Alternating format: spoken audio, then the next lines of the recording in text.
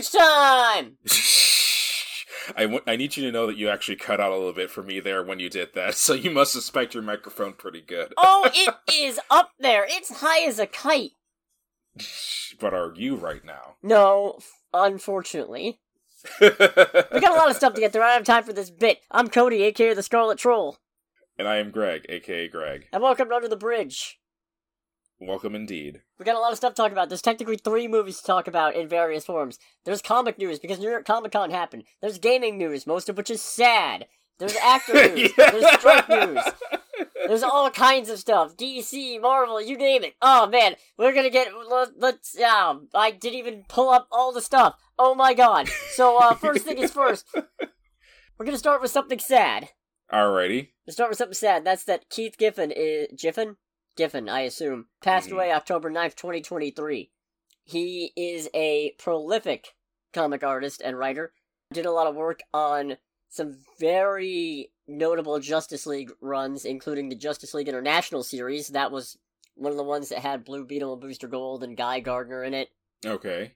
He's also the co-creator of, among other characters, Lobo, Rocket Raccoon, and Jaime Reyes. Really? Yeah. Okay. So... tremendous loss. Yeah, very big loss to the detriment of the comic book world. Yep. His final Facebook post, though, is amazing. What was it? I told him I was sick. Anything not to go to New York Comic Con. Thanks. Damn. Keith Giffen, 1952 to 2023. Blah. Oh. What a legend. That's something.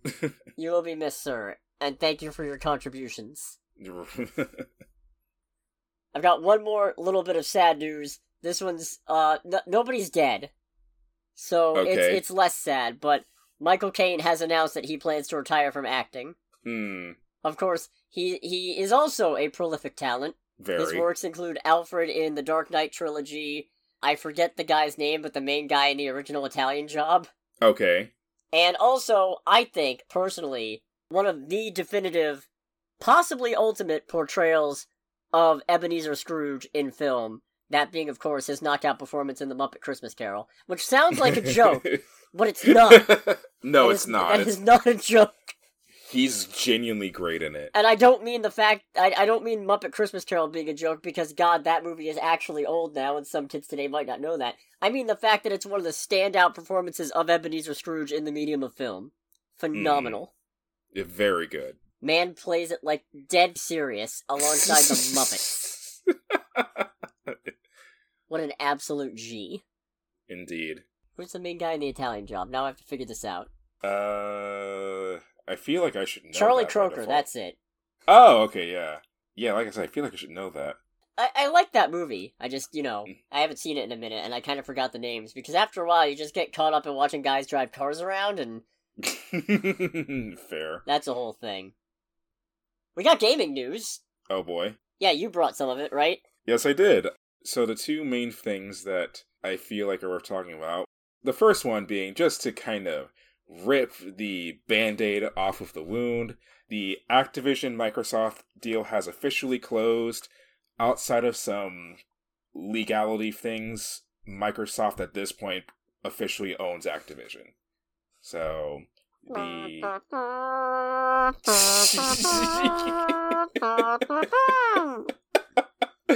capitalism. Ugh, what a grim specter looming over us all.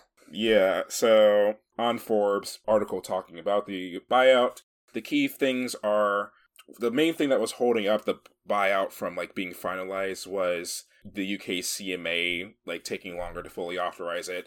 Reportedly, the CMA did give the go-ahead for that deal, and that's what was the main roadblock. So at this point, Microsoft has finalized the $69 billion purchase of Activision Blizzard. I'm glad you appreciate that. Just say nice 69 billion times. No. Or 1 billion times, I guess, depending on how you want to make the math work there. If I get $1 per time I say it, then sure. You know what? I'm with you there. We can split the costs. Yeah, I will say nice $69 billion if somebody will pay me $1 per nice. Right. Right. But yeah, so they now own, amongst other things, Call of Duty, Warcraft, Crash Bandicoot, Tony Hawk, Diablo, Guitar Hero.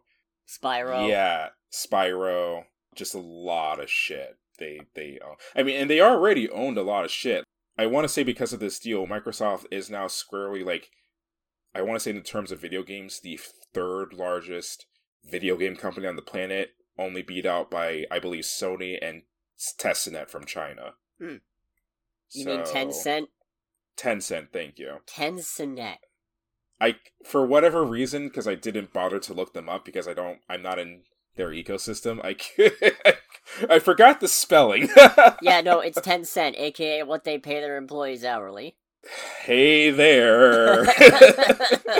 They're coming for you. Yeah. Of course, the big holdup for it all was what was going to happen with Call of Duty, because all of it was Sony wanting to make sure they got their piece of the pie. I feel like this was as good as done when it was first announced and when it started gaining traction. When they went to court and all that, I was just like, okay, yeah, no, if they're putting all this in it, then knowing how much of a juggernaut Microsoft is, this is probably unfortunately going to go through. So it was just a matter of time. For me, what's going to be very interesting and very worrying is how this all transpires more so on the consumer side of thing. Like, what's going to happen with these IPs and all that. Microsoft has already said, because the big thing was Call of Duty, they have already said that Call of Duty is not going to be locked just to Xbox. It is going to still be multi-platform. For now. For now. The for now is what kind of has my attention, as well as all the other various IPs, because, especially since Microsoft, unfortunately does have a habit of buying up major studios, but not doing a lot with most of them. So we'll see what happens there. My cynicism alarm is going like, run, run, run right now. But it's just like, we're not dead just yet. I'm not looking forward to this. Fair. Anyone who's like genuinely afraid, that is a fair reaction. But look, if it gets me Spyro back in some way, shape, or form, then I'm not going to say I'll accept it, but you'll get some points. Begrudging, not acceptance, but begrudging ceasefire. You think you can buy me with a wink at some cheap Spyro games? Well, you can. That'll be even funnier later. Yeah. So yeah, now it's definitely going to be fascinating to see what the future is going to be for Microsoft and Activision and all that. If nothing else, I kind of hope, not so much for the executives, but more so for the people who actually work there as normal-ass people. I hope that there's fewer horror stories of like just the corporate nonsense going on at Activision. I do genuinely hope that Microsoft turns that around. I'd say less crunch, but let's face it, Microsoft probably isn't helping in that department. But hopefully, maybe a little less workplace harassment? Yeah, a little less workplace tomfoolery in general. And also a little less of that shit like, oh, you need to rate a certain percentage of people lower. What if they're not that bad? Well, pick somebody anyway. Yeah, no. Like that's just god-awful. Right?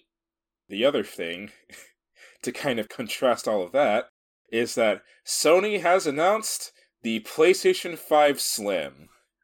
Whoop-de-fucking-do. Slim being relative, I assume. Yeah. Because the PS5 is a fucking house. Yes, it is. It is. There's going to be a new place. Well, they're not calling it the Slim, but it's the fucking PS5 Slim. Actually, we were talking about this at work. Sony's never called any of their systems like Slims or Fats or anything like that. It's always been a community thing. They've just called it PlayStation Insert Console of Choice. I want to say largely because whenever they make the new console, that's the one that they keep on making, which is the case here. The new PlayStation 5 Slim will be coming this November. It will replace the current PS5 in production. Holy fuck, you're right. Yeah. They've never called any of them a Slim. Yeah, it was kind of mind-blowing when we were talking about it. Huh. The new PlayStation 5 Slim is apparently like 30% smaller overall, if I remember correctly, which doesn't really mean a lot, because the PS5 is huge. It's a goddamn mega router. Yeah, like, it's like genuinely my biggest complaint is with the PS5 is how big it is. So, Pretty unfortunately, big. it's one of... Yeah, it's unfortunately one of those things where it's like, I do genuinely want to be excited about that, but I feel like I need to actually see the console in the flesh before actually making a judgment, because the first time I saw a PlayStation 5 in the flesh, I immediately hated it. Right? It doesn't look that bad from pictures, but once you see it and how much space it takes up, it's just, ugh. Yeah. No, it's like, it's literally half of like a computer tower almost. Honestly, like, there are some computer towers that are probably smaller. Yeah, it's ridiculous. Or at least comparable. Maybe not particularly powerful ones, but... Right, true.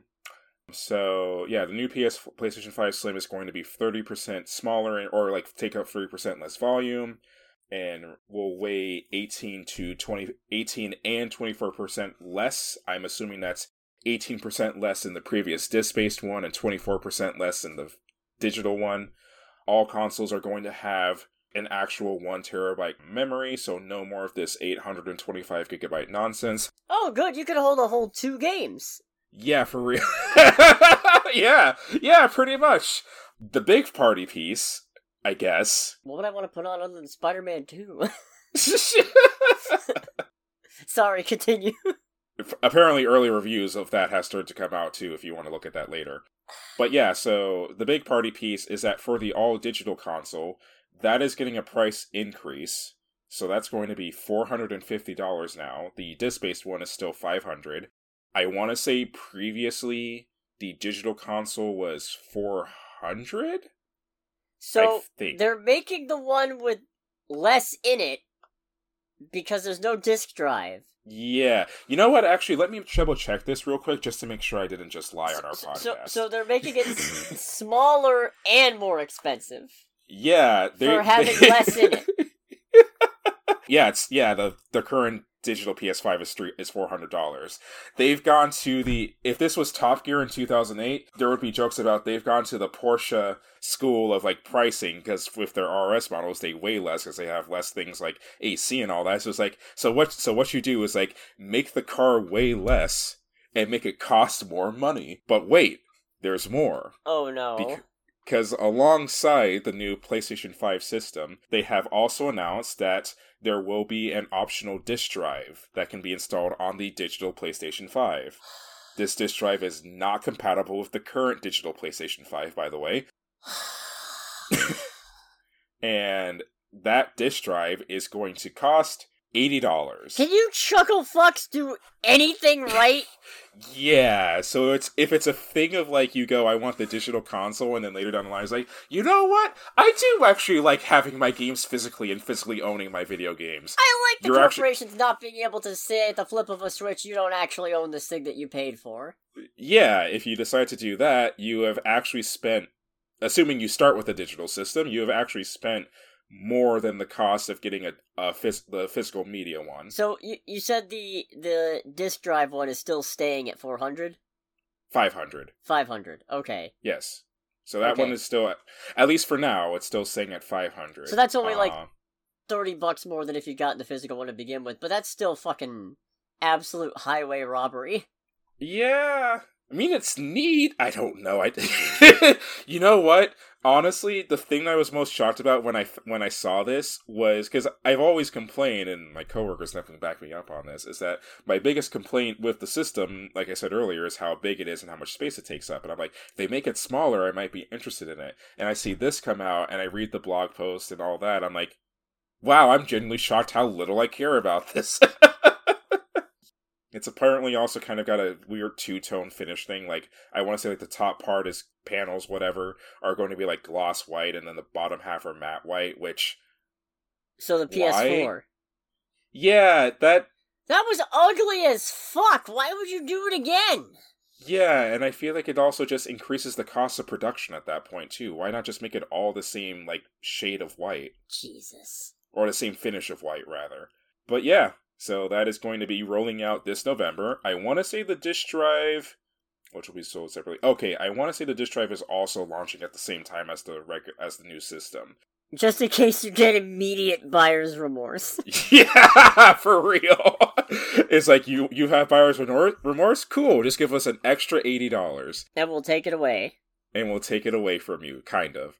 this will be replacing the current PlayStation 5 system as we know it. Like, Sony has said, like, they're no longer producing the launch model. Once those are gone, that's pretty much it. Huh. And which was also my reminder that the PlayStation 5 is actually 3 years old at this point. Jesus. Yeah, COVID fucked a lot of shit up. Yep. So, yeah, those are the two main bits of gaming news. It was announced earlier today that Pete Hines, the publishing director for Bethesda... Any relation to the guy who makes ketchup? No. Okay. His name ends with an S, not a Z. Ah. He will be retiring from Bethesda after 24 years with the company. So long and thanks for all the fish, I guess. Yeah, no, like, he is one of the figureheads of Bethesda alongside Todd Howard. Ah. They're basically the two most well-known members of the company. So, he's retiring. I feel like there was something else that was kind of a blink and you miss it type of deal, too. Oh, someone just gave me hope. Oh, no? That's something that's, like, will probably never happen. Just looking at the news, because there was also a little blurb about Microsoft owning Activision. Someone mentions, like, so, do you think there will ever be, like, a Forza Blur title? And I'm like, no, don't do that. Don't you dare give me hope. I thought Blur was PS3. Well, Blur was on PS3 and Xbox, but it was a former Activision IP under Bizarre Creations. Huh. It was the last game Bizarre Creations made before they shut down, and they were owned by Activision at the time. For the uninitiated, Blur is Mario Kart with real cars. It's the only real car racing game I played that I don't hate. Yeah, it is the best racing game that nobody has ever played, and seeing that just gave me, like, false hope. It's like, no, Don't do that. Don't give me hope. Alright, settle down, Hawkeye. Yeah, so at least that's at the very least it for the gaming news that I have brought up. Yeah, I don't really feel like getting anything else because we're already... Okay, I just realized, if you're not following me on Twitter, you probably have no idea what happened last week. And what happened last week is that my old laptop finally hit its final stages of not wanting to work for me after a number of power issues of just not working when it was plugged in. I thought I finally had it, and then it turns out, no, all my audio got garbled and was cutting out, and was basically unrecoverable. So, since we didn't have time to re-record, I threw my hands up and said, fuck it! I'm replacing this fucking piece of garbage! So I did, and I'm quite happy with the new one. Your old laptop looked at what was going on with SAG-AFTRA, WAG, and the UAW and was like, you know what, that sounds like a good idea. I'm on strike too, alright, well, here's your replacement. Yeah, for real. my new laptop is a scab. Comic-Con happened. Oh, what happened at Comic-Con? Some stuff. I'm gonna focus on the comic news at this particular point. I only got a little bit of DC news, which is that DC is bringing back its Elseworlds imprint. I don't understand the point. What is Elseworlds, dare I ask? Well, Elseworlds is literally just an imprint that they were using for stuff that's not in the main universe. But they were already doing that anyway. So basically, a comic series just solely focused on the little side stories that aren't enough to, like, have their own comic line. No, they have their own comic line. It's just, like, things that wouldn't work in the main continuity. So, you know, stuff like Batman Vampire. Okay. I don't know if that was actually an Elseworlds title. I'm not sure what the distinction is between Elseworlds and just regular side stories. It's even weirder because, like, they're like, oh, we're bringing it back. At least some of these are continuations of relatively new stories anyway, so I really don't get the purpose. And why are so many of these things fucking Batman? I know why. Money, money, money, money. Yeah, we're getting a 12-issue sequel to Gotham by Gaslight called Gotham by Gaslight: The Kryptonian Age. So it's Gotham with an abusive ex? Sorry. So Batman's assembling the Justice League for the first time, and our heroes learn more about the secret history between Earth and Krypton. Okay. Getting a 6-issue Batman the Barbarian. Okay. Well, okay. Reimagines the Caped Crusader as a wandering barbarian in a medieval version of the DCU. Dark Knights of Steel All Winter. The spin-off to Tom Taylor's medieval fantasy series Dark Knights of Steel, which will focus on Deathstroke. It's inspired by Norse myths And it has Deathstroke wandering a frozen wasteland and reluctantly becoming a protector of the innocent instead of a remorseless mercenary. Fuck off with this Deathstroke whitewashing! What the fuck? The man is a fucking child murderer and ephibophile? Is that how you pronounce it? What's the word? The dude had a relationship with Tara when she was underage, alright? The man... yeah. Fuck! Is not good. The man is not a good man. Are they trying to give him, like, the whole anti-hero spin, at least? Or are they trying to... They've been doing that for years, and it's infuriating. Deathstroke is awful. He's singularly, voluntarily awful. And I like him that way. Yeah. God damn it. Oh, hey, one that's not Batman-related at all. Okay. Green Lantern Dark. I feel like that's a contradictory title. In an alternate universe where evil has ravaged a sunless Earth, a new Green Lantern has emerged as the only remaining hero, but she goes missing just as humanity needs her most. Okay, so oh my God. Is this about Green Lantern or not? Yeah, it's like, I've got it. Oh, it's Green Lantern. And she's gone. And she's fucking dead. Back to our, like, little hidey hole with no sun. We're back to Armored Core 3. There's Batman Nightfire. Okay. Batman harbors a secret so important he would rather allow Gotham to burn down than let the truth be known. DC has hinted that the series also deals with Batman traveling to the past to rewrite his present. Oh, this can only end well. No, I mean, just the first part of that, that just sounds like the antithesis of Batman. Like, there's no way Batman has some demon that's so dark that it'll just, like... What? That's why it's in Elseworlds. Okay, fair. That's just still infuriating to a certain degree, I guess. Oh, just wait till you hear this next one. Okay. DC versus Vampires, World War V. Fuck off. Shut the fuck up. Yeah, also, I'm not gonna lie, when I saw that, I read it as World War V, and I was like, you skipped a couple. It's like, what happens to the other two? And then I realized, oh, it's not 5, it's V. It's vampire. Oh, that's good fun. Yeah, that's well, is good fun really how we want to describe it? No. Anyways. Not important. Anyway, that's the main DC thing I've got, is that they're bringing back this imprint, which, okay, cool, I guess. Fair. It's the thing you were already doing with a new coat of paint. Actually, it's an old coat of paint, but it's like new Coke at this point. It's the Nissan GTR. Yeah, we're bringing back new lines. Coke, everybody. Man, that was a thing, wasn't it? Yeah, now bring back Crystal Pepsi, you cowards. Anyways, let's go to Marvel. Alright, what does Marvel have for us? Well, I got a couple of bigger things. They've announced that the Fall of X is part of the end of the Krakoan Age, which will officially end in 2024. So the X-Men are getting their shit kicked in. Oh, fun. Yeah. Jerry Duggan is going to be writing Fall of the House of X, which is going to involve Cyclops being on trial facing a death penalty. For? I don't know. Because people are racist and don't like him. Fair. Yeah. Well, no, not fair. The complete opposite of fair. It's a kangaroo court of There's nothing fair about that at all. Oh, racism. Yeah, that's fair. Yeah, racism. Like, I dig it. And Kieran Gillen will be delivering Rise of the Power of X, which is going to be set 10 years in the future, with the X-Men trying to stop Nimrod and Omega Sentinel from putting their master plan into action. Because in a surprisingly poignant thing, considering this started like 5 years ago, it turns out the ultimate threat to both man and mutant is AI. Suck it, Gareth Edwards. Yeah, fair. Take that, the creator. Oh, and also, Al Ewing is going to be writing a spin-off miniseries tie-in, Resurrection of Magneto, which, if this leads to an Al Ewing Immortal Magneto, I'm about it.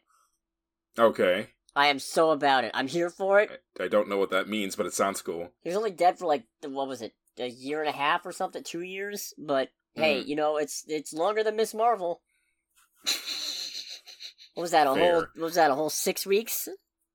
If that. 6 weeks, maybe? 6 weeks. Didn't they just, like, reverse that just because of how pissed off people were? Oh, no, I think they were already planning on doing that. They might have bumped it up because of how pissed off people were, but... Fair enough. Hey, speaking of Spider-Man, this wasn't really on the docket. This wasn't really on the docket, but I'm gonna do it anyway. Apparently, when they were talking about Spider-Man, I don't remember if he had his own panel or whatever, but when Spider-Man editorial got up, the reception was frosty. Really? Yeah, Spidey and MJ's relationship got brought up at least twice, and it was ignored the first time.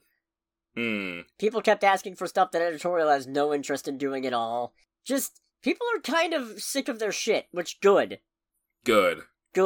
I can't wait. I actually might have to get into recollecting single issues for this next thing I'm going to announce, because we now know what's going to be kicking off the new Ultimate Universe in 2024. Like, the new ongoing titles. Yes, it's your favorite thing ever. What is going to be kicking it off? Well, in, okay, is that a new superhero? No. On January 10th, we are getting Ultimate Spider-Man #1. Hickman's going to be writing that one, and he said it's a bit of a Peter B. Parker situation, implying that this is going to be an older Spider-Man. Okay. Which, I hope when he says Peter B. Parker, he means married with a kid. Because we already know from the Ultimate Invasion miniseries that Peter didn't get bit by the spider when he was a teenager, so it might be that now he gets bit, and now he has to juggle it all and be an adult, which I will, there's already variant covers, and I hate to do it, but like, if it gives the middle finger to editorial and go, fuck you, I want married Spider-Man, I will buy the variants. I will buy 3 different covers of the same fucking comic. I will happily support a story where Peter Parker isn't a miserable sack. Not even a sad sack, just a sack. Yeah. A miserable egg sack.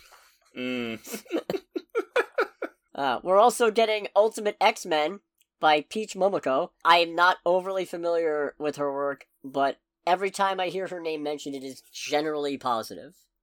Oh, that's good. Yeah, we only know one member of the Ultimate X-Men team so far, and it's Armor. Okay. Yeah, it's listed, in Japan, when a young student named Hisako Ichiki develops armor power, she discovers she's a mutant, and she's not the only one. Meet a new generation of mutants filled with original and familiar X-Men characters. Together, they'll learn what it means to be mutant in the Ultimate Universe as they explore their emerging powers, and the startling ways they connect to folklore, legend, and magic. Oh, are we getting mutants as cryptids? Is Wolverine Bigfoot? Has Wolverine canonically been Bigfoot? No. Okay. He's hairy enough, though. Yeah, he is. Yeah. He is indeed. Do you think he uses product? No. Yeah, all kinds of product. More product than you ever damn seen, but he pretends he doesn't. That's the part that I don't like about Wolverine. You know he's the kind of guy who uses product and pretends he is just, nah, I just rolled out of bed like this. Man, fuck off, Logan. Think you're better than me? Ugh. And this third one, I'm a little surprised by. It is Ultimate Black Panther. Okay. In the wake of Ultimate Invasion, Khonshu and Ra, the force known together as Moon Knight, are seeking to expand their brutal control of the continent of Africa. In response, the lone bulwark against them, the isolated nation of Wakanda, will send forth its champion, its king, the Black Panther. Okay. Is this like Ultimate T'Challa, or do we not know for sure just yet? We do not know yet. Okay. Pretty sick suit design, though. Yeah. You know what? I'm gonna post this one real quick to you, because, this is good shit. That's dope. I like it. That's pretty cool, yeah. Yeah, it's a really cool design. Yeah, so the other two, Ultimate Black Panther and Ultimate X-Men, I might wait for the trades. But Ultimate Spider-Man, I feel like I kind of have to get it while it's coming out, because I like older Peter. I want Peter Parker to be able to grow up. You've got 3 other Spider-Men at this point who could... 2 other Spider-Man, but basically... You know what? Kane counts. You got 3 other Spider-Men who could fill different angles of the same thing you want from Peter. Let him move on. Why did you bring Miles over to the mainstream universe if not to have a hip young Spider-Man for the youths? Because they were probably planning on the Ultimate Universe not being brought back. I know it's shit I did. And because racism, probably. Anyways, that's the comic news. Oh boy. I'm decently excited. And I haven't said that about comics in a bit. I was getting ready to say, it's like, I think that's the most excited you've been about comics in a hot minute. Yeah. I'm a Spider-Man fan, which makes it really hard to like Spider-Man. Why can't they make me love the things that I love? Right? Why is it so hard? Me with Gran Turismo. Relatable. Mm. So we're gonna go back to something from last week. Okay. This is not actively reported by one of the trades, so I was a little bit hesitant to include it, because as you know, I am no rumor monger. I am no conjurer of cheap trick. You got that, right? No, it cut you out when you said, I am no conjurer, and then it would just stopped. God fucking damn it! Yeah, or at least you cut out your audio for that bit. Well, now the joke's ruined, so I'm cutting it anyway. Aw, I'm sorry. No, it's fine. But continue. So, you know what? Because I'm not sure I'm ever gonna get to it again, because that was actually kind of depressing. The joke was supposed to be me saying I am no conjurer of cheap trick, and then playing I Want You to Want Me by the band Cheap Trick. I think that's good. Thank you. I'm sure it would have been very funny if I was able to pull it off. Oh well. So, this comes from the Copyright Office, the U.S. Copyright Office, essentially. Marvel might have given us synopses and some release dates for projects that have been delayed. Oh boy. Yeah. These are only approximations, so these dates might not last. Okay. Agatha, House of Harkness, Coven of Chaos, Darkhold Diaries. Insert fourth title change here. Agatha Harkness, Witchcraft and Wizardry? Agatha, the sequel to WandaVision. Agatha, The Secrets of Dumbledore. Anyways, September 19th, 2024 is the approximate release date, so we still got a little under a month. Okay. I'm sorry, a little under a year. Okay, I was gonna say, like, oh, damn, we got a TARDIS in here? Yeah, I wish. The synopsis reads, in the first episode we see Agatha finally break out of a spell she has been trapped in. She can't wait to go back to her old murderous ways, only to find that she is powerless. The only way forward for her is to embark on a perilous quest to get her powers back with the help of an unlikely friend or two. I'm a little confused as to why we're supposed to root for Agatha. Yeah, it's like, why do we want Agatha to win? I don't know about that, dog. Don't get me wrong, I like Catherine Hahn a lot, and she's great as Agatha, but I'm not sure she's lead-a-series protagonist material. Not because of any problem with her acting or the character, it's the fact that the character is kind of fucking awful. Yeah, the character is a smidge evil as fuck. She killed a dog. She also did terrible things to Wanda, but yeah, she did kill a dog, too. Yeah, well, you know what? I consider doing terrible things to Wanda a public service, so I guess it all balances out. You kill a dog, but you also made life hell for Wanda, so... fuck. Well, honestly, Wanda's probably a net gain. Alright. She's always been fucking evil, is my point. Wanda has always sucked in these movies. She's always been a terrible person. God fucking damn it. That's enough of that. Allegedly, Spider-Man Freshman Year, aka Spider-Man Why Are We Making This, is coming out November 2nd, 2024. Okay. And its synopsis continues to confuse the fuck out of me. Because it says, Marvel Studios presents Spider-Man Freshman Year, in which Peter Parker's life while getting ready for his high school orientation is forever changed by events that send him on a journey like none before. In the first episode, we discover that the new era of Spider-Man begins here. I thought they were still making movies. Wait. Well, is this canon with the movies? Well, that's the fucked up part, because originally they said yes, and they implied this is like a prequel series that was going to be like the origin of Spidey in the MCU, which I was a little frustrated by because, part of the appeal of introducing him in Civil War was you could skip over all that, because we don't need to see it again. Right. But then they were like, oh yeah, in this series, instead of Tony Stark, Norman Osborn shows up in Peter's apartment to, help him with his Spider-Manning, and it's just like, okay, so it's not. It's a new time, it's a what if. It's just a big, involved what if. It's a big, fat, animated what if. Which they all have been, but... Yes. I have a theory, and I don't know if I want this to be true or not, but I have a theory that when they cast that spell at the end of No Way Home that made everybody forget Peter Parker, it somehow fucked up his timeline, and this is what happened in there. And this is why he's not close to the Avengers anymore. Like, maybe it's him catching up on his new memories, or maybe it's, like, him seeing them somehow. I don't know. I would say I just work here, but that's a lie. I mean, it'd be an interesting take on it. It would be the only thing that would kind of make the existence of this worthwhile. Yeah, especially because, I mean, I don't know. I was already having a hard enough sell with this because I was curious, like, okay, this Spider-Man clearly didn't fight any supervillains before Homecoming. So, like, what could you possibly put in a series that makes it engaging? Like, maybe it's like a season-long Tombstone thing? I don't know. I guess we'll find out in November next year. Right. This next one, I'm gonna have more things to say about in just a minute, and it's gonna get sad. Okay. As an approximate release date, Daredevil Born Again has been pushed back to January 2025. Oh boy. And according to the synopsis, longtime rivals Matt Murdock and Wilson Fisk try to leave behind their darker alter egos to serve the people of New York, only to have their pasts catch up to them.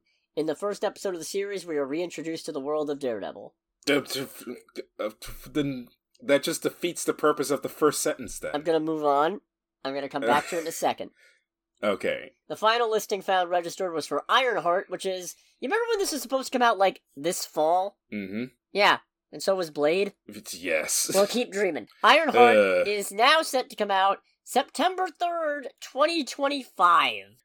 So, basically, it's near 6 difference 2 years from now. Yeah, killing all momentum from debuting her in Black Panther Wakanda Forever. Oh well.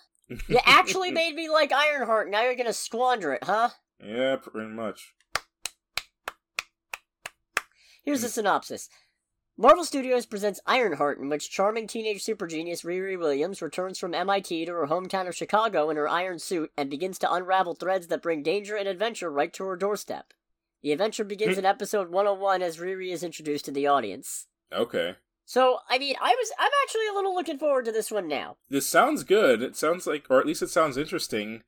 It just sucks that it's not being released right now. Yeah. When, you know, you still had some momentum going. Yeah, exactly. Anyways, it's time to talk more shit about Daredevil. Because, unfortunately, after this came out, it was also announced that, unfortunately, while the strikes have been going on, Marvel executives, including Kevin Feige, reviewed the footage that had already been shot and determined that the show wasn't working.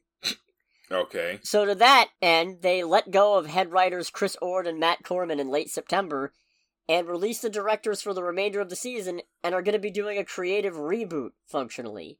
They are going to keep some scenes and episodes, but injecting other serialized elements and kind of overhauling what goes from there. So they were, like, basically redoing what sounds like the overall tone and everything of the series, then. Yeah, because apparently, according to sources from the Hollywood Reporter article that announced the creative reboot, Corman and Ord crafted a legal procedural that did not resemble the Netflix version known for its action and violence.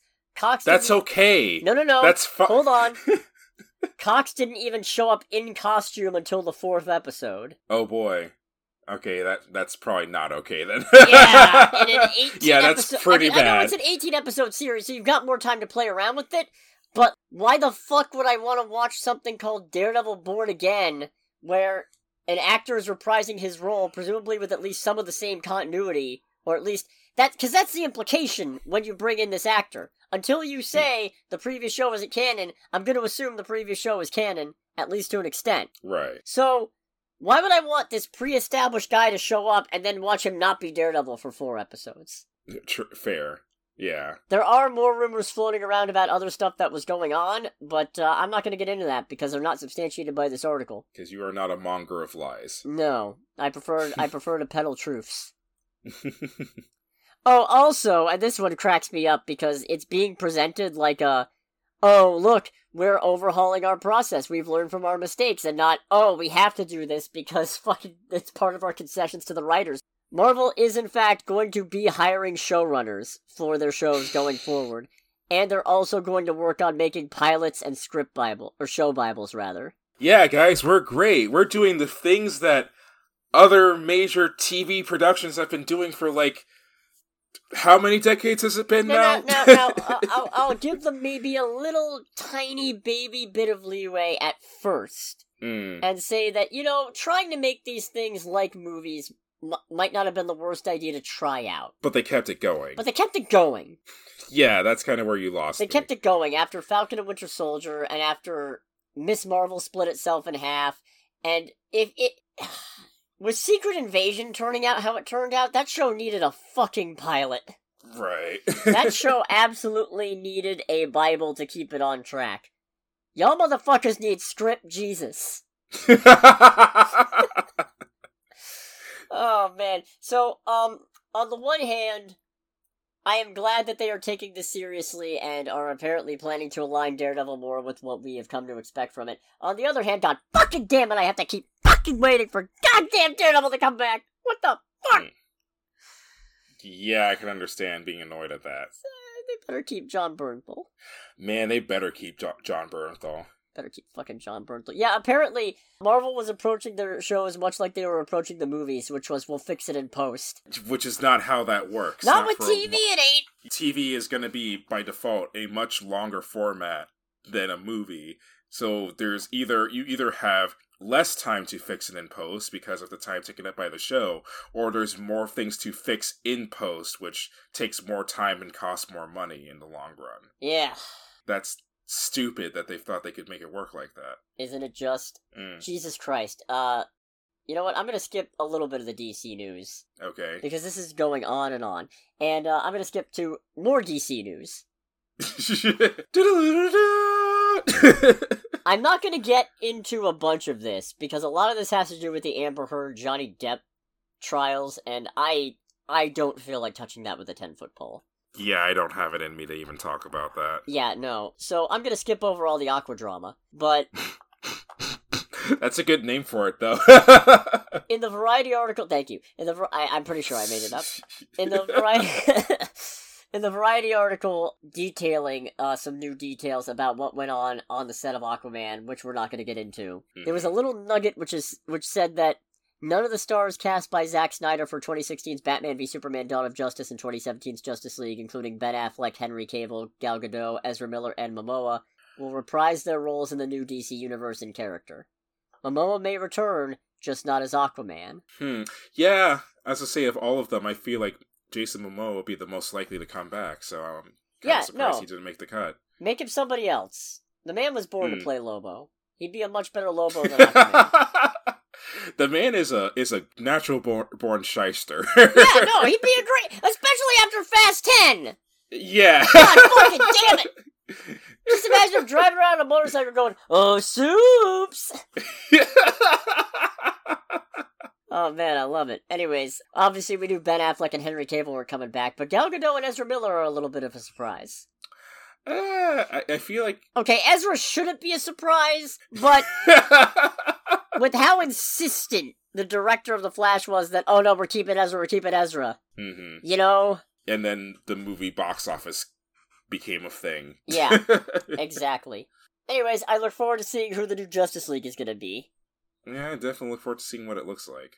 This next one is a little something. Miramax has won the bidding war for television rights to the Halloween franchise. Is this good or is this bad? Well, a lot of people are speculating that this could result in trying to launch basically a Halloween universe of some kind, which is a stupid fucking thing. No, that's fucking dumb. Yeah, I'm really not... like, a TV series seems like... What is that gonna be? Yeah, I could see that working if it's an anthology series, in the sense of, like, having just different stories that are all based around Halloween, but different stories taking place with different people. So it's like the whole thing of, like, there's a common thread, but not everything is the same story throughout. Well, but, like, all the Halloween movies have all been Michael Myers, so, like... Yeah. Except for 3, I think. I think 3... Because, like, they wanted to do an anthology, and then people got mad because no Michael Myers, so they were like, fine, here's all the Michael Myers you could possibly fucking want. Yeah, it's like, I'm just drowning in this Michael Myers. I mean, if they ever want to try it again, I feel like a TV series would be the way to do it. Like, have it be where it's stories of people who weren't in direct contact with Michael Myers, so people who are alive, Ha! but were affected by things that happen in the continuity by proxy, if nothing else. I feel like that'll get old quick, though. Fair. Anyways, the actual main reason I bring this up is that apparently one of the contenders, according to an insider with knowledge, for the television rights was A24, because apparently A24 is looking to expand into action movies and big IP projects. You know what? I'm not completely surprised by this, because in all honesty, like during this writer's strike and SAG-AFTRA strikes, they've had a lot of movies like announced and trailers and all that like happen in those few months, I feel like. I wonder if it's a part of my brain is thinking that what it is someone probably went, we do not have or make enough money to keep this kind of momentum train going, so we need to do more things to stop so that we don't like fall completely off the rails. Yeah, I'm not surprised, but I am disappointed. It is, yeah, I feel like it's a little disappointing because for me, it's financially and monetarily, it's a smart move. It's kind of the obvious move in all honesty, but the thing that made A24 so appealing is that it was kind of like the artsy-fartsy quality brother that is still relatively accessible. Yeah, it's the shit that you didn't know you wanted until they announced it. Yeah, and they also, their name with it being carried also had a lot of weight with it too, because if you see A24, then you know you're getting some really quality but really weird shit that is, generally speaking, still worth watching. Yeah, and I mean, to be fair, if they take this same auteur-driven approach to action movies and big IP projects, that's fine. And in fact, that would actually be really nice, especially, like, if you could get them something relatively notable, but that doesn't have to be part of a bigger universe, so it doesn't have to be totally consistent with other stuff, you could get some really great stuff out of this. Yeah. But it's troubling. Hold on, because I just thought of it as well. Did they do War Dogs? No, they did not do War Dogs. Never Even mind. if they did, I wouldn't call War Dogs action-oriented. I mean, fair. I mean, there's explosions in it, but it's not really an action movie. That's fair. I was thinking more of a kind of sense of, like, oddball action-adjacent movie. Not that it matters, they didn't do it. Yeah, fair. And I guess the real thing is, like, if A24 can't make the auteur-driven indie movie scene work, then who can? And how long will it be before, like, if this works out for them and they start making more money with the big IP projects, is it only a matter of time before they start taking the same approach as all the other studios, where, yeah, maybe we'll make some here or there if somebody with enough clout comes along, but that's not where the money is. I hope not. And I can't really blame them for going that way, because, like, it does make sense. It's the movie business, not the movie funness. Yeah, unfortunately. So that's sad. Let's get into the writer's strike real quick. Or is it just the actor strike now? You're right, it is the actor strike. Jesus, I'm so used to saying writer's strike. Do-do-do-do-do-do. Pay your fucking actors. Anyway, talks broke down. No surprises there, unfortunately. I'm a little surprised and disappointed. Union negotiators said that they had negotiated in good faith with the studios, despite the fact that last week they presented an offer that was, shockingly, worth less than they proposed before the strike began. It is with profound disappointment that we report the industry CEOs have walked away from the bargaining table after refusing to counter our latest offer. The AMPTP is going, yeah, no, actually we offered this stuff, so it's kind of turning into they said. Okay. One of the main issues of contention is that SAG-AFTRA wanted a share of streaming revenue delivered as a bonus to cast members, totaling out to roughly like 2% or something. Okay. The AMPTP said the proposal would cost more than $800 million per year, which would create an untenable economic burden. SAG-AFTRA said as a counter that the AMPTP had overstated the cost by 60%.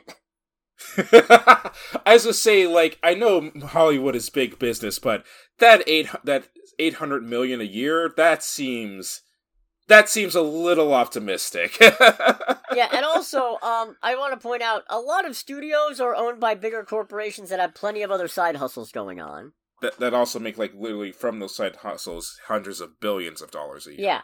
Honestly, for a lot of those corporations, the movies are the side hustle. Yeah. So, just pay your fucking actors. Yeah, just pay your fucking actors what they're worth.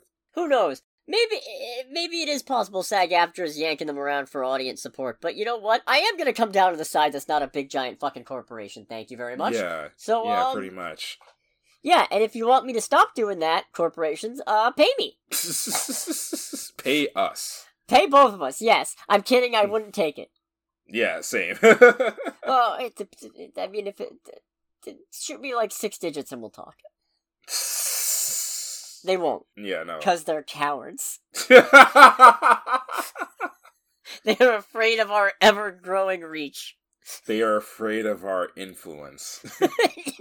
Yeah, they're afraid of our 70 subscriber-wide influence. Hey! But thank you, 70 subscribers. Yeah, thank you so much for listening. And if you're listening and not subscribed, please do. And like and comment. It means a lot. Yes. Indeed. Oh, man. Let's go to trailer time. Let's do trailer time. It's trailer time again. We've got movie previews to watch. It's trailer time again. So you know what? Now that I've tentatively decided to cut what we were talking about before, let's talk the Werewolf by Night Now in Color trailer. I'm a little disappointed, I'll admit. You know what? It's funny. I feel like, on one hand, because I remember I was talking about it when it was announced, I said I feel like that's not a good idea because it loses its character. But on the other hand, I was kind of looking forward to see what it looks like all colored out, and then I watched the trailer, I was like, no, I still feel like it loses a good bit of character. Yeah, there. I was expecting it to be more vibrant. Like, this just seems like, okay, we didn't put the black and white filter on it. Instead of, what I was hoping for was, they were gonna, digitally alter the colors and make them real vibrant and, almost, not quite neon, not quite pastel, but somewhere like that, where, Elsa's jacket would be, a really bright orange. Right. And just do stuff like that. Just really make it pop. And instead, it just looks like a regular Marvel movie with a grain filter over it. Yeah, and the grain filter also makes the color, which I know this is kind of the job of the grain filter amongst other things, but it does make those colors a lot more muted than they already were. Right, and it's they don't need the help being muted. It's fine. Mm-hmm. So I'll still watch it, because I'll take any fucking excuse to watch Werewolf by Night. I don't need a goddamn excuse. I'll watch Werewolf by Night anytime I goddamn please. I'll watch Werewolf by Night on Valentine's Day. I'll watch Werewolf by Night on 4th of July. I'll watch Werewolf by Night on goddamn Thanksgiving. It's you want any stuffing? I'm watching Werewolf by Night. Yes. Man, that would be... I feel like that would be the ultimate thing if you actually did watch Werewolf by Night on Valentine's Day with a date, and she was like, yeah, let's watch it too. I would probably, drive my car into your house and be like, marry her, Cody! No, you know it's what? not gonna get any better than this! You know what? If a hypothetical date of mine is not willing to watch Werewolf by Night on Valentine's Day, they're not the kind of person I want to associate with. It's literally less than an hour of your day. Fair. Anyways, yeah, no, Santa will come down the chimney, or through the front door, or however he gets in our house, and I will be sitting in front of the tree at 2 a.m. watching Werewolf by Night, and he'll be like, shh. It'd be like, do you want to watch with me? either sit down and watch, or put the presents down and leave. Yeah, for real. Cookies are over there. Cookies are over there. Open invitation, Santa, if you want. We also got a trailer, and I hesitated to put this on here because I don't have Apple TV and I don't plan to get it. But Monarch Legacy of Monsters looks really damn good. It does look really good. That is how you do a movie quality TV show. Yes. I can't follow what's going on, which apparently this spans over a few generations, so that makes sense. Right. But I like the idea of following this organization that follows monsters. Just oh, yeah, it's not about the Titans, it's about the people who are trying to, like, study and maybe not contain, but, like, minimize the damage by them. Right. Yeah, Also, Kurt Russell's in it! Yeah, that caught me a little off guard, I'm not gonna lie. I was not expecting Kurt Russell! Yeah, no, that was cool. It was cool to see him. Just like, oh, you're here. That's actually pretty neat. Just unexpected, but still pretty neat. No, I thought it looked cool. The whole multi-generation thing makes sense. The vibe I got from it is that it's one person or one generation who's trying to investigate Monarch and just like kind of their adventures and all the roadblocks they face and all that too. It wouldn't surprise me if we got some flashbacks though, based on the summary. Fair. Right. Also, Godzilla's looking nice. See, Godzilla looks cool. The scene with Godzilla coming out was very good and had a very good overall color palette to it as well. I think I missed the first teaser for this because, again, Apple TV wasn't really planning on trying to watch it. But I didn't think he was going to show up. Right. I figured we'd get, like, Notzilla or something. Notzilla? Yeah. Or, you know what Toho called the American Godzilla from the 1999 one? They called him Zilla because the god is gone. Okay, fair. I love it. What absolute shade. Looking a bit more into this, Kurt Russell plays a character named Lee Shaw, but his son Wyatt is playing the younger version of him. Oh, U.S. agent himself, huh? Yeah, it's like, that's actually kind of neat. That is pretty cool. Yeah. Alright. Who knows? Maybe I'll get Apple TV or something. I don't know. I hesitate to say I'm gonna get a streaming service for just one show, but, like, if I was gonna, it'd be this. Right. I do like me some Godzilla movies. And then we got a second trailer for Wonka. I am honestly surprised that you included this in here, because I remember how much you didn't care for the first one. And I still hate Timothée Chalamet as Wonka, which is nothing against him as an actor, he's tremendous, but god fucking damn it, he's so unconvincing as Willy Wonka. And also I think this whole concept is inane and depraved. But, I'll admit, Hugh Grant's kind of selling me on it. Oh, really? Yes. Between Hugh Grant and the chocolate cartel talking about, like, anybody can afford his chocolates, even the poor. He doesn't like it when anyone says poor. But no, Hugh Grant as the Oompa Loompa is, like, the only reason I want to see this definitively. Right. Just for, especially the bit at the end where, alright, something is clearly on your mind. Tell me what it is right now, or I shall start poking you with this cocktail stick.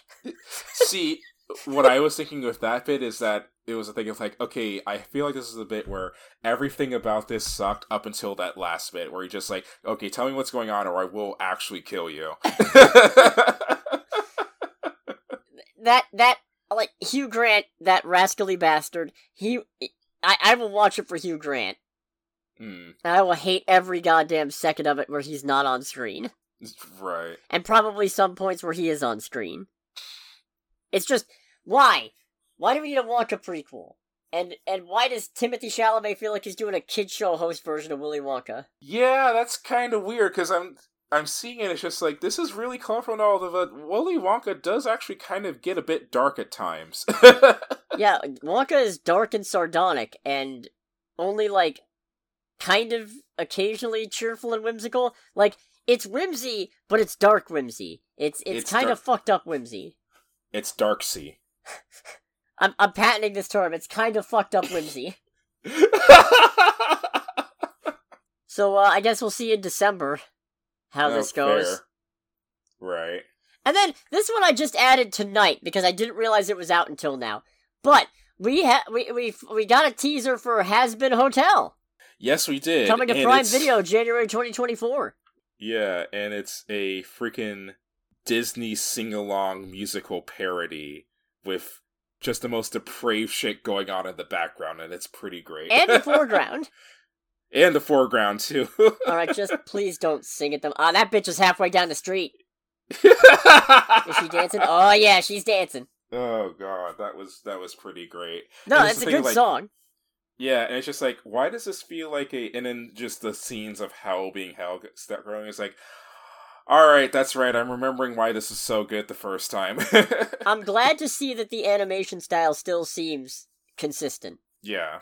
It's maybe a little less frenetic, a little less... It's a little more fluid, which is to be expected with a higher budget, but I also feel like a lot of that, like, occasional snap was part of the charm. Right. But no, this looks good. I am sad to say, apparently, all the voice actors were replaced from the pilot. Unfortunate. Yeah, we now have Erica Henningsen as Charlie, Stephanie Beatriz as Vaggie, Alex Brightman as Sir Pentious, Keith David as Husk. Which, okay, I'm disappointed by the loss of everybody, but Keith David as Husk goes a long way. Yeah, that does a lot more to bring me back in, I'm gonna be honest. Kimiko Glenn as Nifty, Blake Roman as Angel Dust, and I'm not familiar with a lot of these actors. Obviously, I know Stephanie Beatriz, known for Brooklyn Nine-Nine and also being Mirabel Madrigal in Encanto. Mm-hmm. But I will say Angel Dust kind of sounded like a downgrade. Fair. Michael Kovac did a great job in the pilot, and it's a real shame that they couldn't keep him on for this one. Right. Even Alistair has been replaced with Amir Talai, who, just knowing that they didn't get Ed Bosco had me very sad, but apparently a video has been circulating of the new voice actor singing You're Never Fully Dressed Without a Smile as part of a production of Annie. Huh. And it was spot on. Like, if he keeps that inflection for Alistair's in good hands. So, I'm a little sad. Right. But I'm also happy to be getting more of this because it does still feel very much like what we saw in the pilot. Yeah, no, it's definitely the same tone, the same very depraved and very fucked up tone. Yeah. Wonka-esque. Like, yeah, complete unhinged Wonka-ness. R-rated Wonka-esque. Yeah. Oh, man. It's like if Willy Wonka went on a violent, murderous bender and then ended up in hell because of it. Yeah, no, that's exactly it. Looking forward to this in January. I needed that. Yeah, 100%. I'm glad to have updates, even if it does sting a little bit that they replaced everybody. Mm-hmm. And it also makes them, you think you could buy me the Wicked some cheap booze? Well, you can call back nice. Yeah, right. What, you think you could buy me the Wicked some Keith David? Well, you can! Because you can. You can with both of us. Let's go to box office. Alrighty. I don't think you're going to be surprised to hear what took the number one spot this weekend. Is it Taylor Swift? It is, in fact, Taylor Swift. Oh, boy. Ladies and gentlemen, the movie theater industry is alive and thriving. Cinema might be in a little trouble. Yeah! And I don't mean that as a dig against Taylor Swift, because I have nothing against her, or her music, or her fans. Mm-hmm. Just that I feel like that's not a movie. No, it's not a movie. That's just a taping of a concert being shown in a movie theater. Maybe it's a little bit different. Maybe they mix it up and do some behind the scenes stuff, but it doesn't feel like a movie. Right. Who knows? Maybe I'll watch it at some point and I'll have a profound, life-changing realization, but I doubt it. Oh, so it'll be like my experience with Ace Combat then. Oh boy. So it took in $92.8 million domestically this weekend, and in total for a $123.5 million worldwide total. And I suspect it will probably keep kicking ass for the next couple of weeks.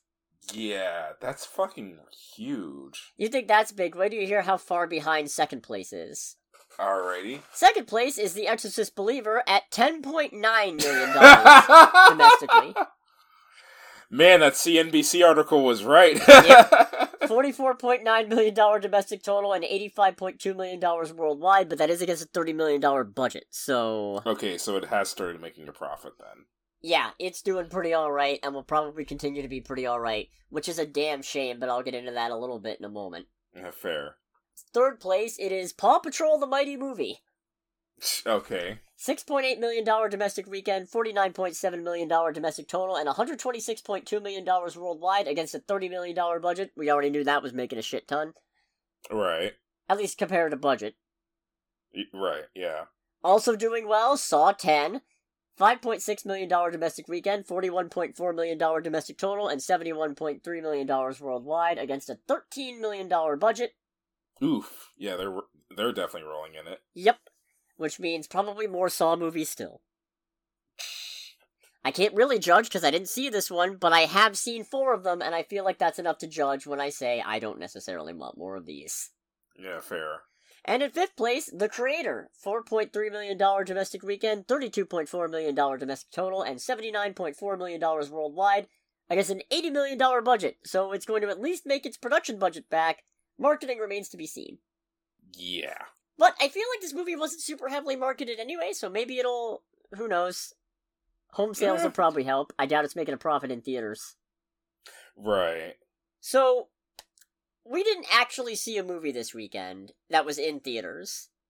Yeah. But before we get into what we did instead, I'm going to talk real quick. I'm not going to do a big summary like I did last week before all my audio got eaten up because my laptop decided it no longer wanted to work.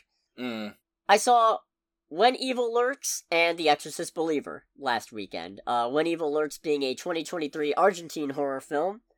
And The Exorcist Believer being, well, it's the 6th Exorcist movie. This one directed by David Gordon Green of Halloween, Halloween Kills, and Halloween Finally Comes to a Slow, Painful End trilogy.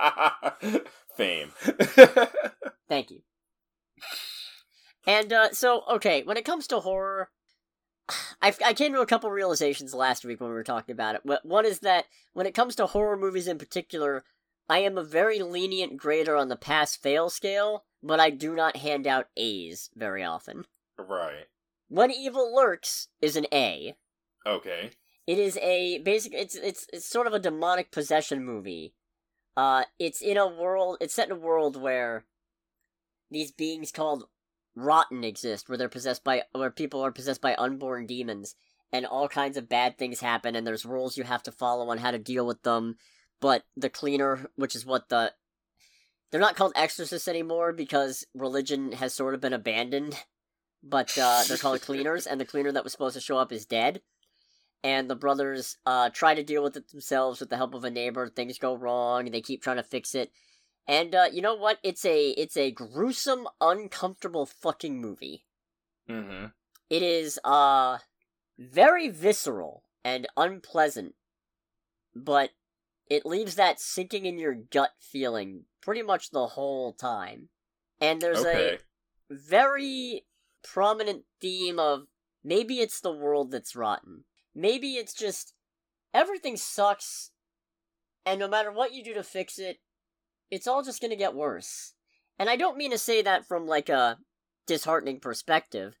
It just seems to be what the movie's kind of going for. And yet somehow it kind of resonates.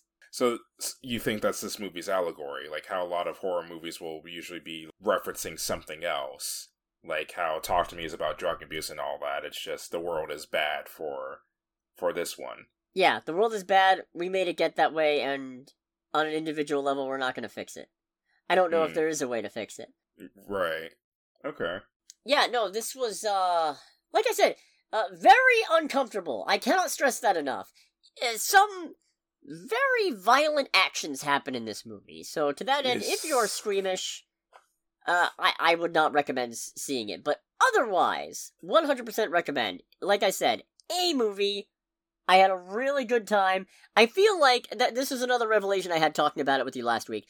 I feel like the mark of a really good horror movie is, or at least a really, like, what was the differentiator I had? A really great, profound horror movie? I don't want to say profound, but the difference between a really good horror movie and a really good popcorn horror movie. Right. Is that a really good horror movie should make you hesitant to watch it again. Yeah. Like Hereditary. Yeah, like for me, Hereditary, where it's the thing of like, this is genuinely a very good movie, but I have zero desire to watch it a second time. Honestly, you know what? Nope. Similar thing. I'll watch it again at some point, but there are scenes in that where it's like, No, I don't think I will. Nope. Nope. Nope. I don't want that. Yeah, no, that's the real thing. Like, and I don't want to discount like slashers or anything like that because those can still be good. But I feel like you're more likely to put on a slasher over and over again, or even, like, a bad horror movie, like, I don't know, The Bye-Bye Man. Fair. Whereas, when it's a really good one, that sense of horror and dread kind of sticks with you, and it makes you hesitant to put it back on, because you have to be in the mood. Mm-hmm. So that's where I'm at with this one, and it doesn't seem like it's doing too well. Box office currently 363,000 apparently, which I don't know what the budget is, but that's not great. No, it is not. No. Oh, I could see the subtitles this time. Thank God. That was worth the price of admission alone. Yeah, I mean, I have Regal Unlimited, so I didn't have to pay for it at all, but if I had to pay for price of admission, it would have been worth the price of admission. Just to be able to read those goddamn subtitles this time, unlike it lives inside. Right. Oh, man. Anyways, The Exorcist Believer, it kind of fucking sucks. Right. It is, like I said, I'm a very lenient pass-fail horror grader. This is a pass, but if When Evil Lurks is an A, this is a C minus D plus. This is... It feels like it's going for the same kind of slow burn as The Exorcist, but because it's splitting itself between two families, and also because this is now the 6th Exorcist movie, the slow burn doesn't really work that well. Yeah, no. Where you just kind of want them to drop the ambiguity and kind of just get to the whole point of it. Yeah, it's just like, no, please get on with it. Just, I know we talked about it, but I'm glad both of our predicted tropes did not plan out. Yeah, no, we were wrong on both counts of what was expected. Thank God. They brought back Ellen Burstyn as Chris McNeil, the mother of Bridget Regan from the first one, and she's barely in it. She's just...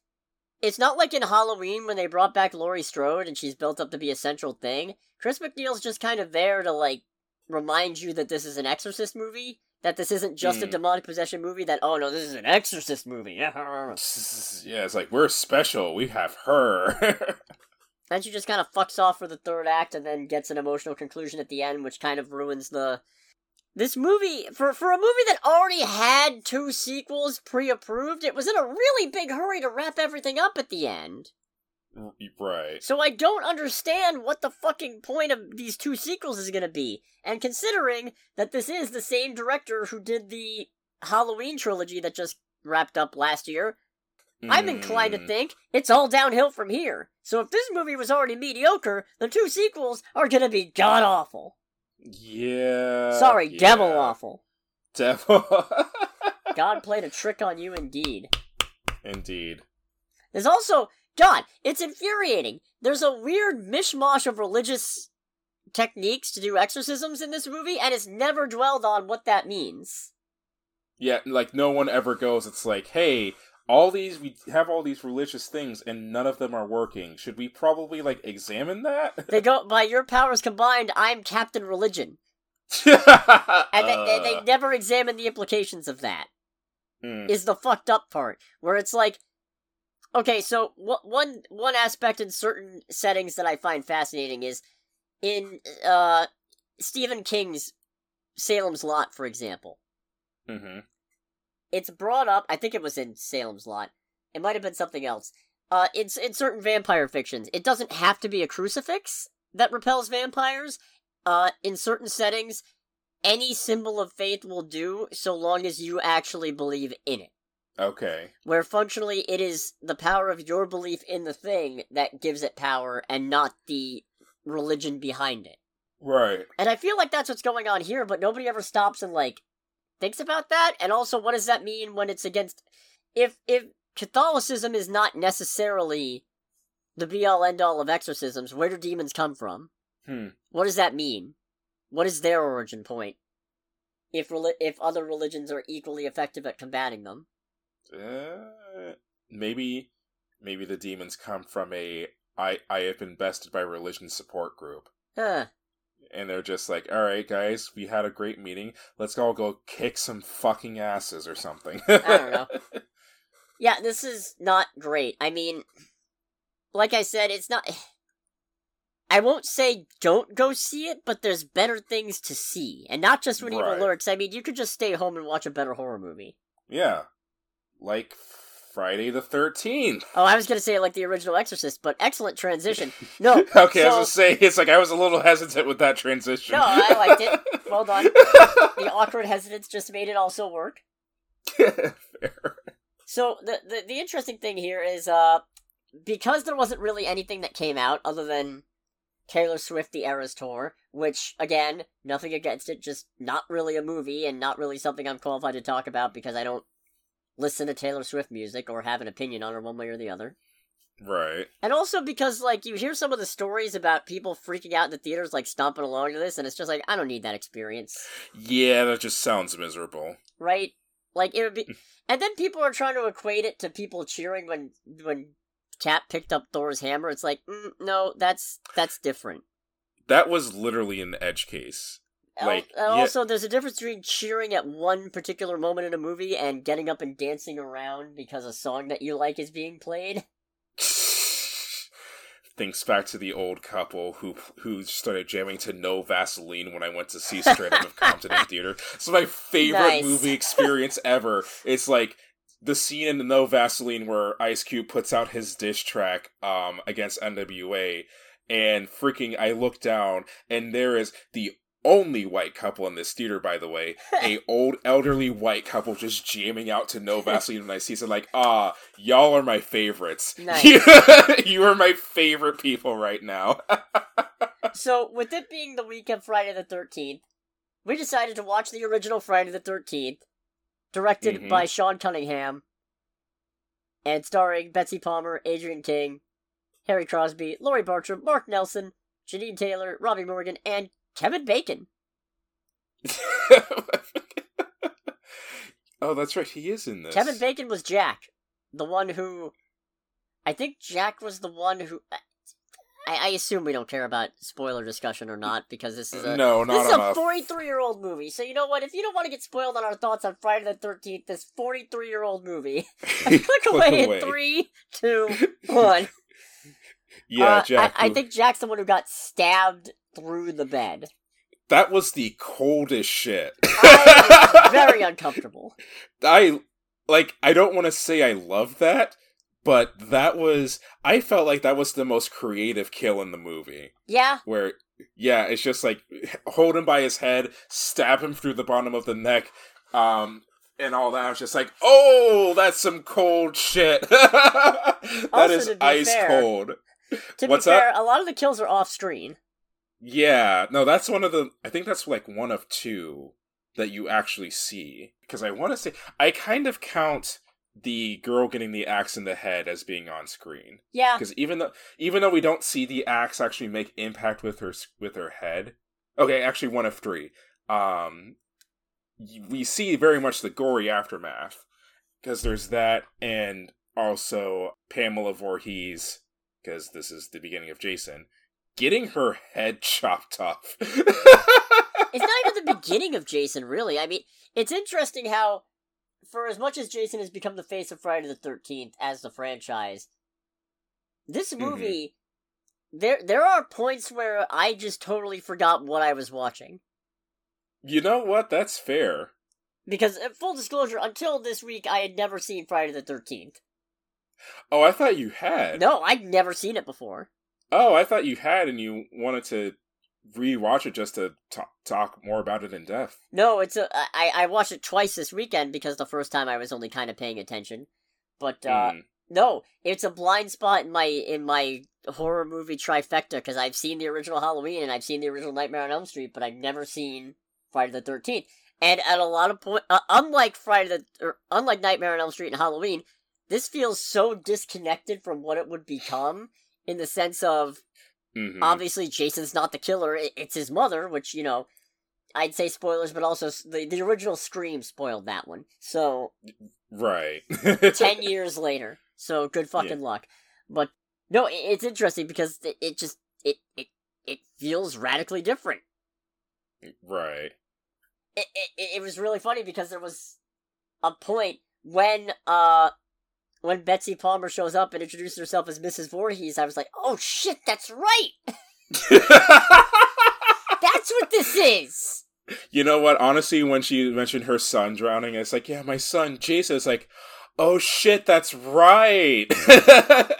That is what this is. Oh, okay. Yeah. No, you just kind of gotta remind yourself, because it's just so far removed from what we associate with the Friday the 13th franchise. But it's not bad. Oh, yeah, no. Honestly, the kills are pretty creative. The kills are pretty creative. By which I mean the framing is creative. Like, it's interesting that you don't see a lot of them. Yeah. The movie does a good job of, like, keeping tension in a lot of places and kind of reaffirming. With Jack's kill in particular, that was an interesting one, not just because of how cold it was, because I also realized after he had died, it's like, wow, that was the first time in in a decent amount of time with this movie where I actually got comfortable, because right before he's killed, it is just a long shot of him in the bed, just like lighting a cigarette, just chilling out. And then all of a sudden you see the hand come up, he looks shocked, and you see the arrow come through his neck. So it's like, whoo! And it's like, fuck, that's right, this is that kind of movie. Although, it's also a little cheesy, because, okay, so Mrs. Voorhees is the killer in this one. Mm-hmm. But, like, how did she manage to do stuff like that?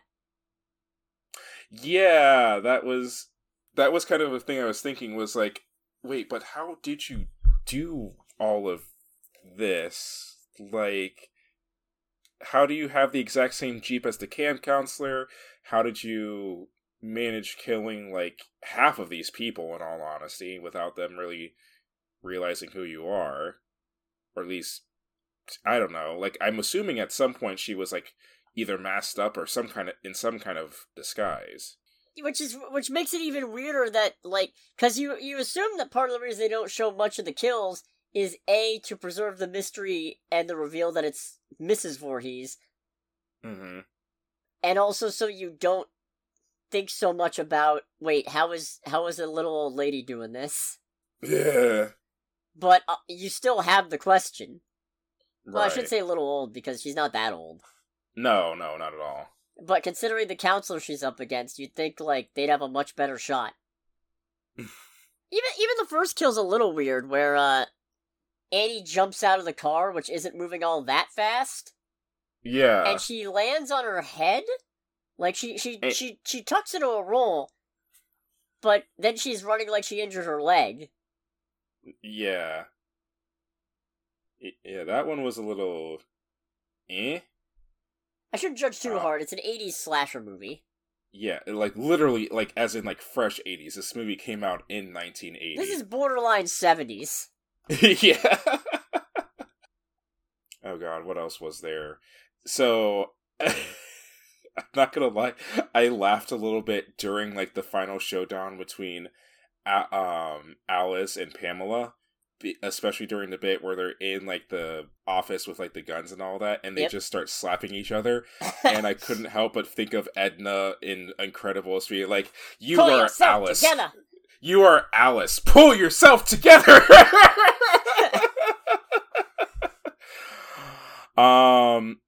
I caught myself doing the thing, like, you know the annoying thing of, like, people saying, is like, no, do this thing during a horror movie? Yep. I caught myself doing that, again, during that last bit, especially when Alice is just trying to escape from Pamela, and I'm like, alright, now steal her fucking Jeep, and she goes to the Jeep and finds more bodies in it and starts freaking out. I was like, no, you should still steal that fucking Jeep. Jeep anyway. Like, if anything, just toss their body out of, like, open the passenger door and toss their body out, but yeah, you should still take the damn Jeep. It runs.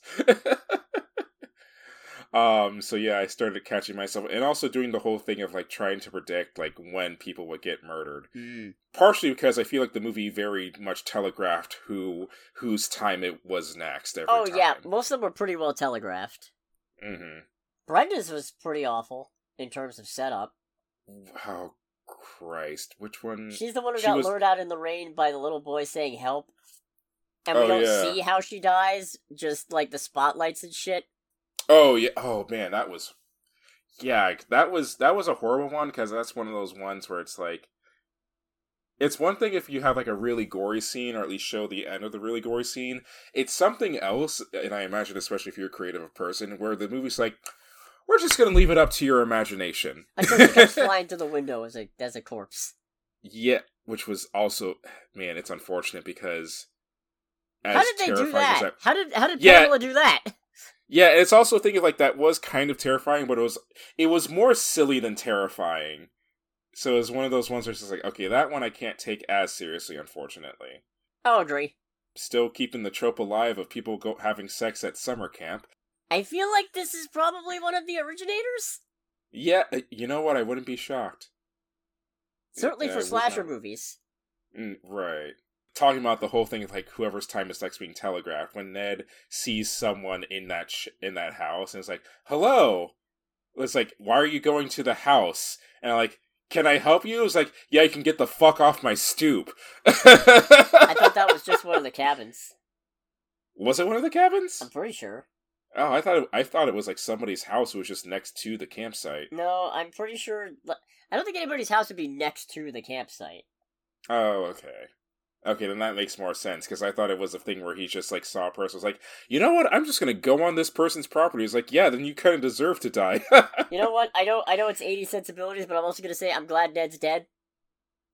Oh, how so? Between that one arrow bit and the, pretending to be drowning in order to make out with somebody. Oh. Not cool, man. No. Especially not the arrow one. That is some terrible bow discipline. Yes. Was he the one that also did, like, the whole American Indian thing when the cop showed up? Yeah. That was also him, I'm pretty sure. Yeah, it's like, you know what? In all honesty, like, when I think I talked to you about this a little bit. When I first, like, watched this movie for the first half, I was like, yeah, I wasn't expecting to have a "that's racist" moment in this movie. Yep. It's an 80s slasher. You should have. Fair. You should have known. Obvious. I had a good time with this. Yeah, no, I had a good time. I'll be honest, it was kind of cool doing this, because it was nice to have a different change of pace of just sitting at home and watching a movie and talking about it than scrambling to go to the theater. Yeah. I don't know. Maybe if we get more slow weekends, we'll do this again at some point. Oh, yeah. Or if they start spacing out the releases more because the actors are still on strike. Yeah. That was part of why I wanted to do this, was as a testing the pivot strategy, and I think it's working decently well. Yeah. To that end as well, if you haven't seen Friday the 13th, what the fuck is wrong with you? This is an institution for horror. I mean, we didn't see it. They don't need to think about that. You literally just admitted it like 10 minutes ago. I'm not aiming to be that phony. Yeah, that's fair. That's fair. I'd say it's worth it. Yeah, no, this is genuinely a good time.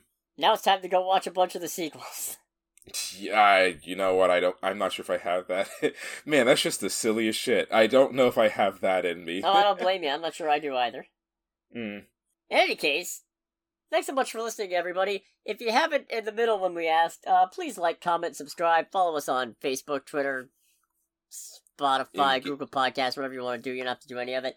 We do have It Came From Under the Bridge, Under the Hood Edition, on October 29th at Unlimited Video Games at 8 p.m.